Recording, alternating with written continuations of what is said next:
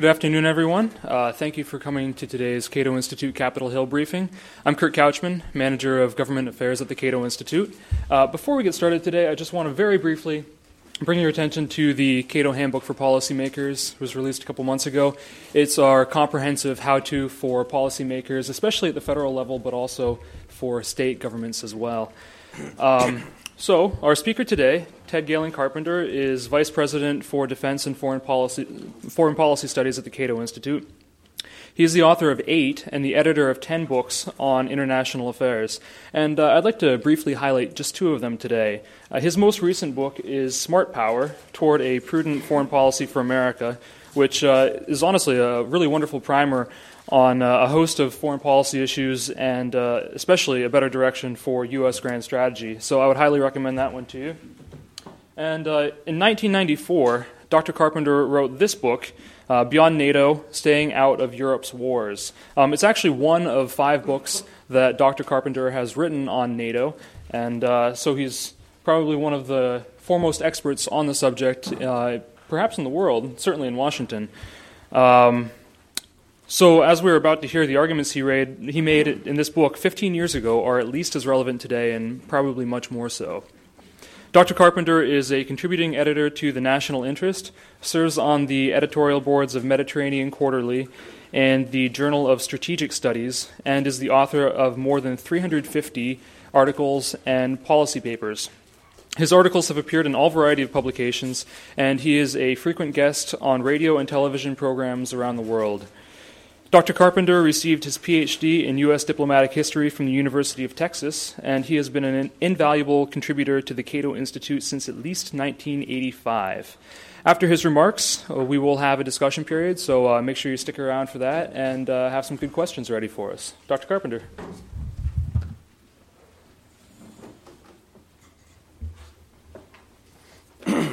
Thanks very much, Kurt.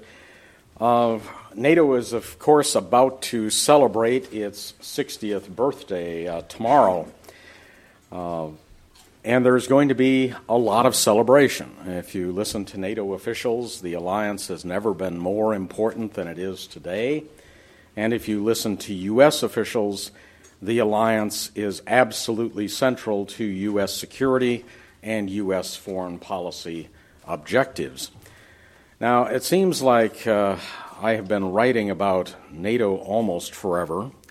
One of my earliest works was a book, an edited volume, NATO at 40, Confronting a Changing World, which was published just a few weeks after the opening of the Berlin Wall, and the clear indications that the Soviet Empire was unraveling. And my most recent study, Policy Analysis, which is available outside, NATO at 60, A Hollow Alliance. I have, in some of my nightmares, a feeling that I'm eventually going to be writing a work with the title NATO at 80, The Decrepit Dinosaur. This thing just doesn't seem to go away. We have to examine NATO's original purpose, its original rationale, both official and unofficial. The original purpose of the alliance, as stated by NATO's first Secretary General, Lord Ismay, was to keep the Americans in, the Russians out, and the Germans down. And I think that was a pithy summary of the rationale for NATO. On the one hand, this was a vehicle for not only U.S. leadership of the transatlantic relationship that emerged after World War II, but assured U.S. dominance of that relationship. The goal of keeping the Russians out was fairly obvious. It wasn't so much the great fear that the Russian tanks would roll through the Fulda Gap and sweep to the Atlantic, although that possibility couldn't be ruled out entirely. I think the greater concern was that the Soviet Union would be able to intimidate democratic Europe, particularly during the first decade or so of the Cold War, when Western Europe was still war-ravaged, weak, and in many cases demoralized.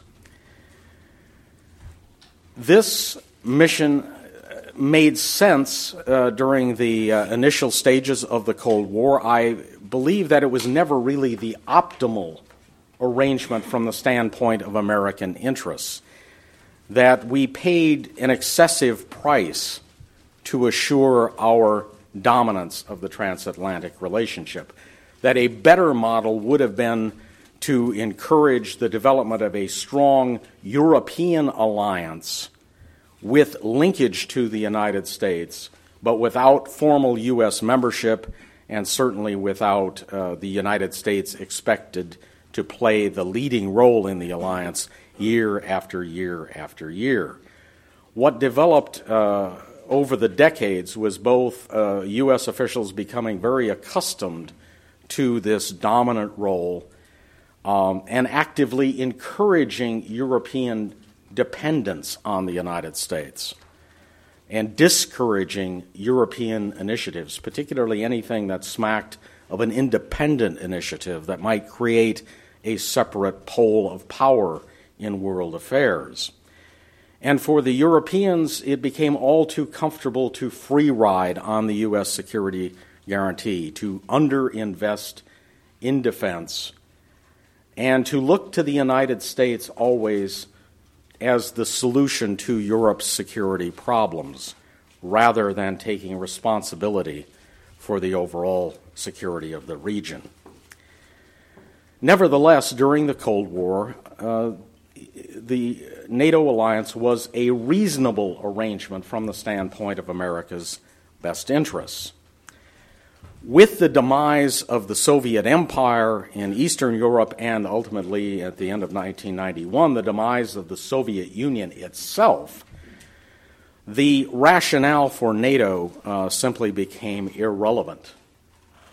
Certainly the part about keeping the Russians out had become irrelevant, and the part about keeping the Germans down was just hopelessly obsolete by that time. If the Germans could not be trusted in terms of playing a significant role by 1991, one had to ask, when could Germany be trusted?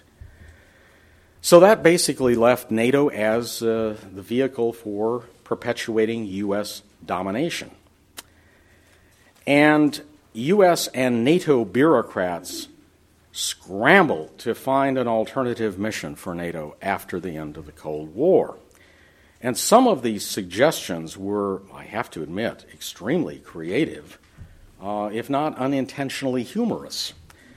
My personal favorite was a suggestion from a former Assistant U.S. Secretary of State, no less, that NATO would be highly relevant to coordinate environmental policies and student exchanges.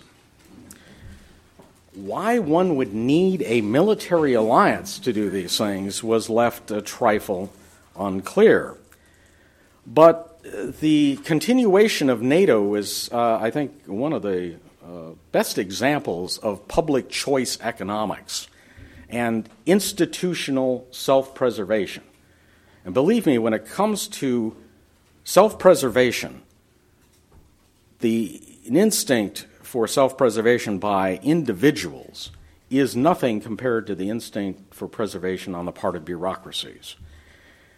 The next time a bureaucracy, domestic or international, decides to go out of business when its mission ends or becomes irrelevant will be the first time. And NATO is absolutely a case study in this.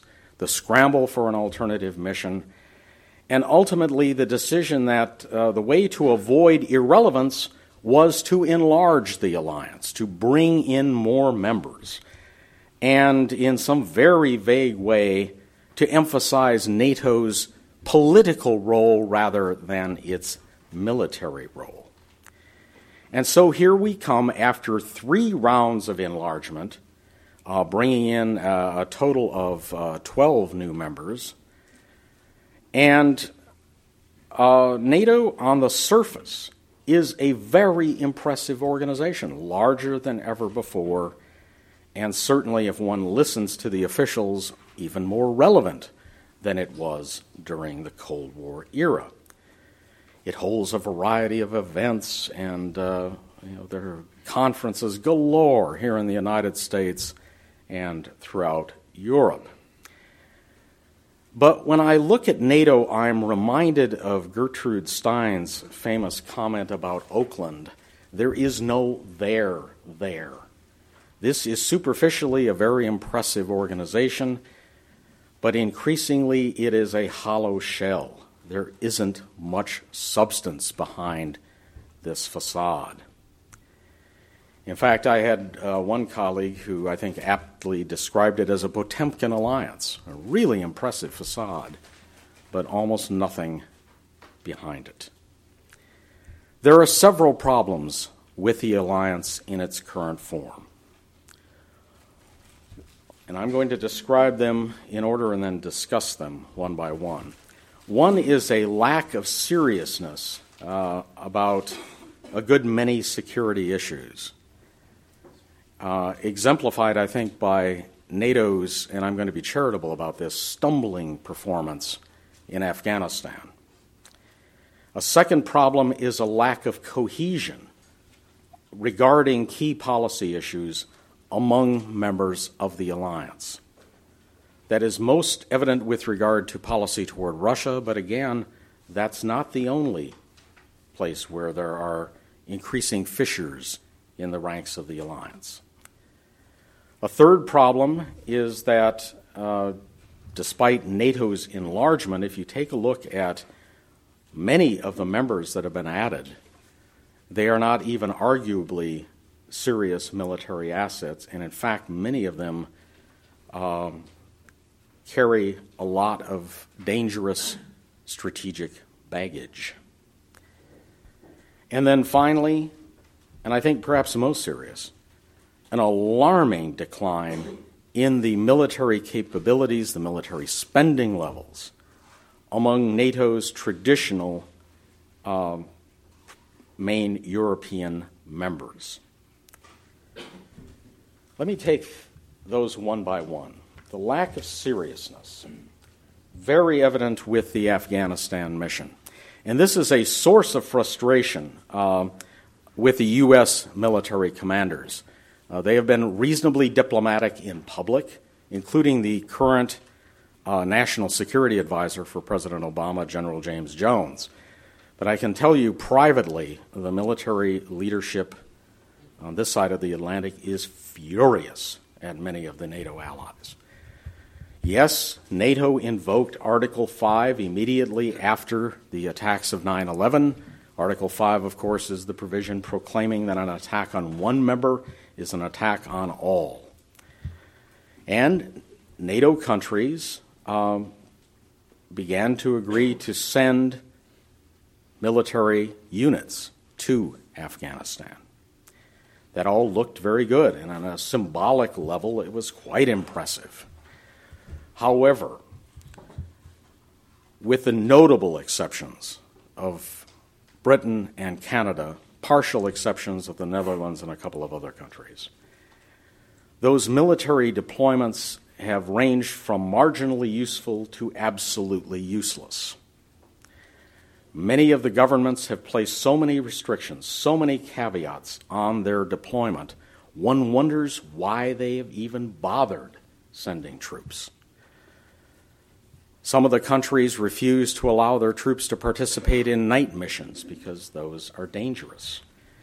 An even greater number refuse to station their troops in any area where, combat might take place and where the troops might actually prove useful.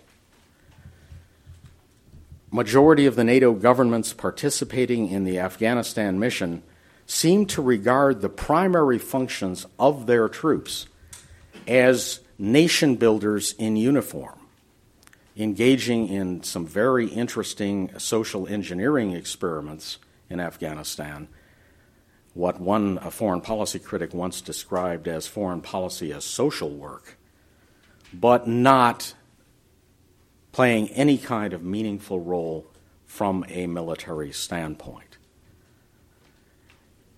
A number of NATO leaders have described the Afghanistan mission as the litmus test of NATO's relevance in the 21st century. If this truly is a test of NATO's relevance, NATO as an alliance is failing that test and failing rather spectacularly. The second point, the second problem, the lack of policy cohesion.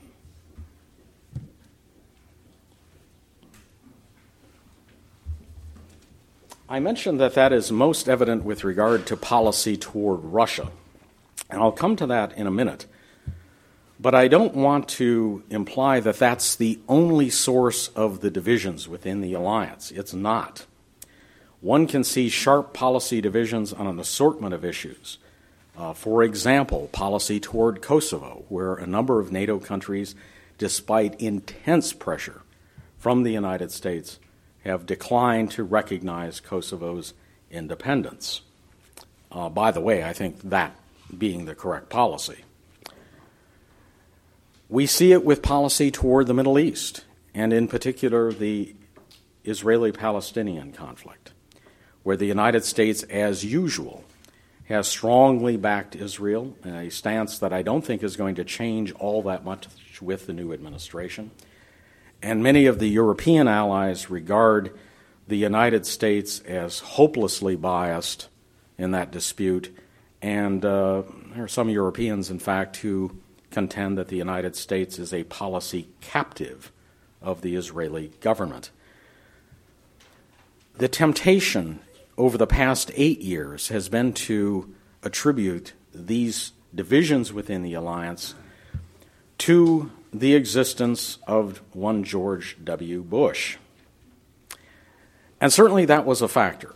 President Bush could be an arrogant and abrasive individual, and he was surrounded by many advisors who were even more arrogant and abrasive, dismissive of the Europeans, and almost ostentatiously unilateral in terms of the policies they pursued.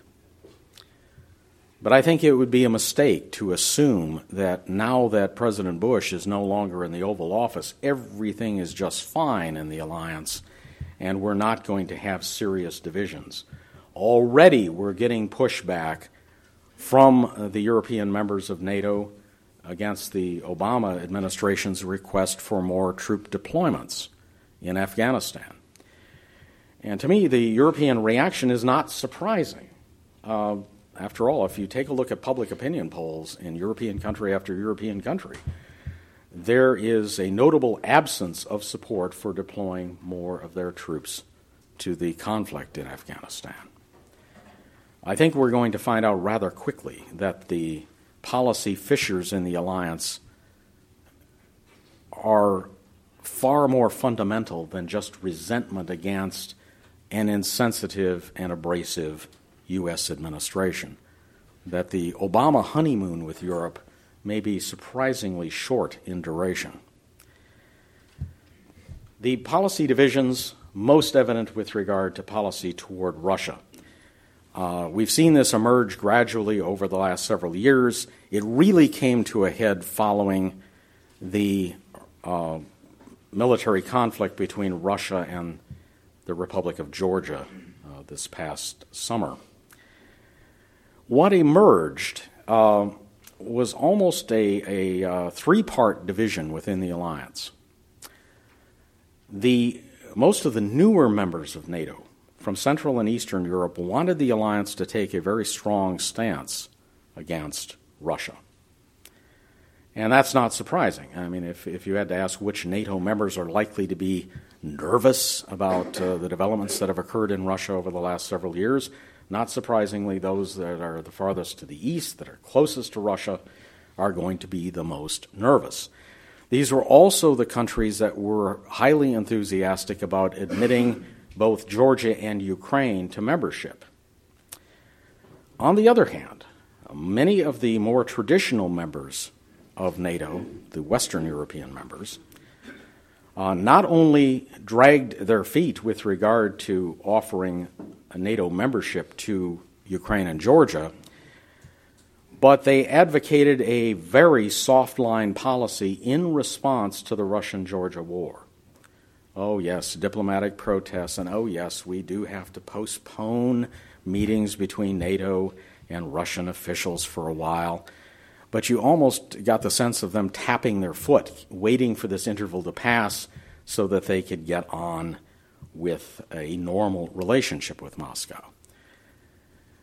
Those countries also, I think, are the most sensitive to Europe's dependence on Russia for natural gas supplies, a point that Russia rather crudely emphasized this past winter during one of the coldest stretches of the winter, using its dispute with Ukraine over pricing issues to send a not very subtle message to Western Europe about the continent's dependence on Russia for that commodity. The United States has been sort of in the middle. Under President Bush, U.S. policy definitely leaned toward the position advocated by the East European countries, but U.S. policy never went quite that far. The United States clearly did not want any kind of nasty confrontation with Russia, particularly one that could have a military dimension. Under President Obama, there are already early signs that U.S. policy is now much closer to the views of the Western European countries than its East European allies. The meeting between President Obama and Russian President Medvedev, I think, was very clear on the part of the U.S. an effort to have a rapprochement with Moscow and one as quickly as possible. Those kinds of divisions within the alliance are not going to go away anytime soon. And I think most important, they make it awfully difficult to develop coherent, unified policies on very, very important issues. The third problem, adding new members. The United States, in particular, seems to have had an attitude with NATO that bigger is automatically better. The more members we add, the better the alliance becomes. That is, I think, very much an illusion, particularly from a military standpoint. Even the first round of enlargement was highly questionable. The second and third rounds almost defy comprehension from the standpoint of serious security calculations. I've noted that 7 of the members that have been added in the last 2 rounds of expansion are so small, are such minuscule military factors that they barely even register. Those 7 members spend collectively on their militaries in a year less than the United States spends in Iraq in 2 weeks. They are not allies. They are not serious security players. They are client states. They are security dependents. Now, that would be bad enough if they didn't carry some highly negative strategic baggage, but many of them do, particularly the Baltic republics, where the relationship, shall we say, with Russia is contentious at best. If the alliance would be bold enough to add Ukraine and Georgia to this mix, I think the tensions with Moscow would grow dramatically. As we saw with Georgia, the country has already been embroiled in one armed conflict with Russia. One would have to anticipate a serious danger of future conflicts. And this underscores, I think, a particularly troublesome point. Those who have advocated not only perpetuating NATO but enlarging it eastward have an implicit assumption that the security guarantees contained in Article 5 will never be challenged. We will never have to face the agonizing decision of whether to try to protect a small and vulnerable treaty member or to back away and lose all credibility. Why? Because the NATO alliance is so impressive, no countries, and not even Russia, would dare challenge that security commitment, dare molest an alliance member. For all the talk of NATO being increasingly a political organization, to me there is no doubt that NATO's small, exposed, easternmost members do not regard NATO as primarily a political organization. Yes, it is that. It's a nice badge of honor. It's also a vehicle that's helped them get into other Western institutions, most notably the European Union. But for them, the key relevance of NATO remains Article 5. It remains the security linkage to the United States. And they certainly expect assistance if trouble should ever break out. Indeed, as we found with the Russia-Georgia war, Georgia, which was not an official member of NATO, but considered itself very much an ally of the United States and a future member of NATO, expected the U.S. and its NATO allies to ride to the rescue when Russian troops advanced into Georgian territory. Indeed, reporters cited comments time and time again from Georgian refugees, including military forces streaming away from the front, who were asking, where is NATO? Where is the United States? Clearly, they expected to be defended, and so too would the Baltic republics and other small NATO members. However, Henry Kissinger put it very, very well once when he said, great powers do not commit suicide for allies. There is a limit about how much risk any prudent American president would take in response to an attack on a small NATO member. While the United States would want to preserve its credibility and would certainly dislike Russian aggression westward, I find it extremely doubtful that an American president would risk a military confrontation with possible nuclear implications. Then finally, we come to the final problem with NATO. And as I said at the beginning, I think the most serious problem, and that is the decline, indeed the free fall in military spending and military capabilities of NATO's key traditional European members. Let me just give you a few indications of what's happening. Spain, for example, devoted 1.8% of its gross domestic product to defense in 1989. By 2008, it was down to 0.73%. For Italy, 1989, 1.94% of GDP on the military. Not exactly breaking the budget even then, by the way. But by 2008, it was down to 0.96%. What about Germany? Let's remember the Federal Republic of Germany was the frontline state for NATO during the Cold War. 1989, Germany spent 2.27% of GDP on the military. By 2008, it was down to a pathetic 1.19%. Even France and Britain, countries that have held up a bit better in terms of their bargain for mutual defense. France has gone from 2.98% of GDP in 1989 to 1.54%. Britain, 3.98 in 1989, a fairly healthy level, now down to 2.33. And the spending does not really convey the extent of the decline. The lack of effective military modernization, the shrinkage of the troop levels, number of planes, number of ships, and so on, has reached alarming proportions. The gap in military capabilities between the United States and its principal NATO allies, which has always been a bit of a troubling issue in the alliance, that gap has now grown to be a chasm.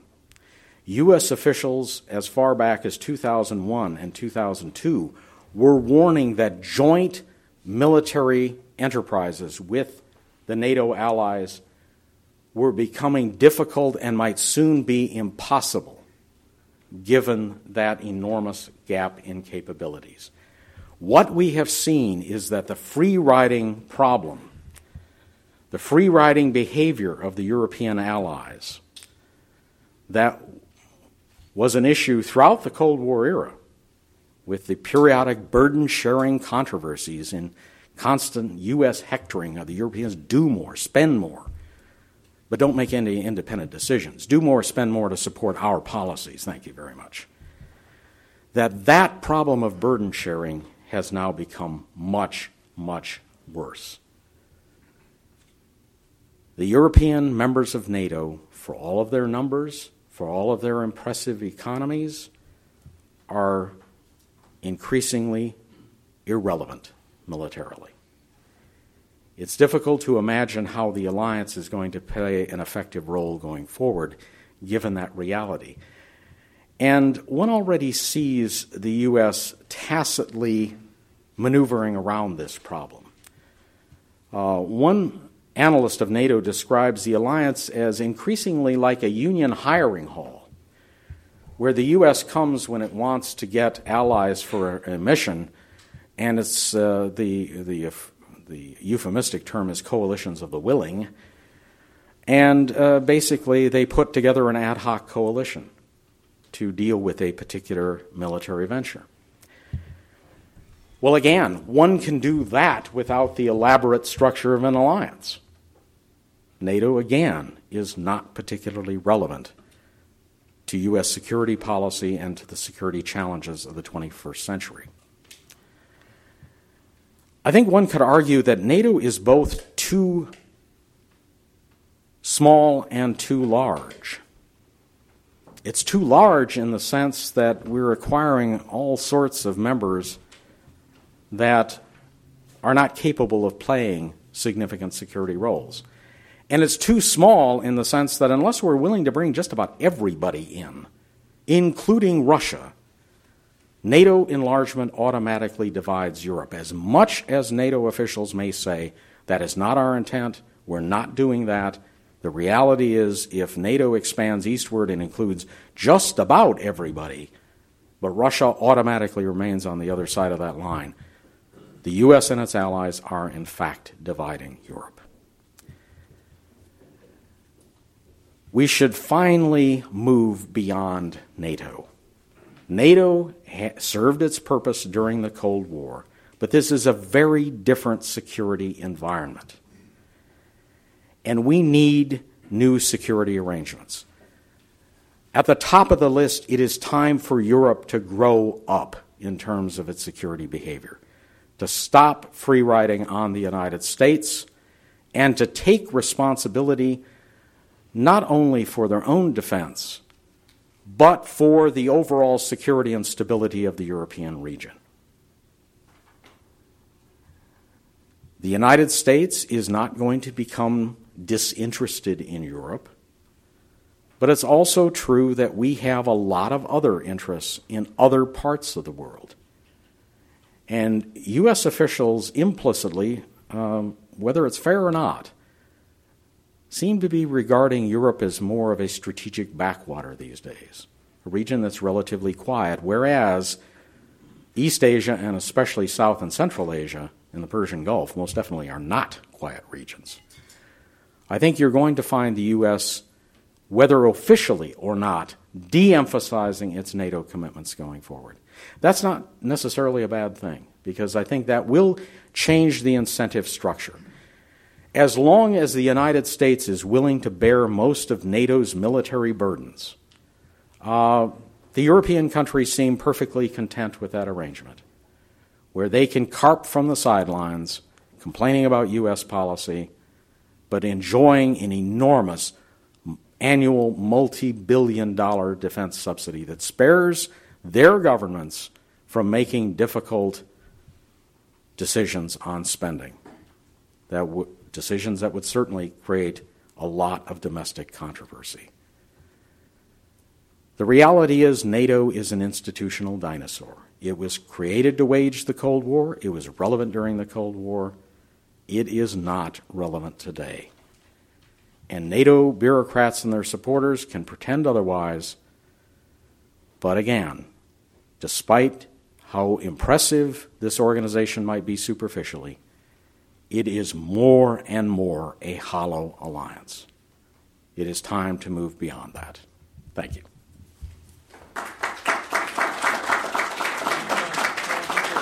Where's your call?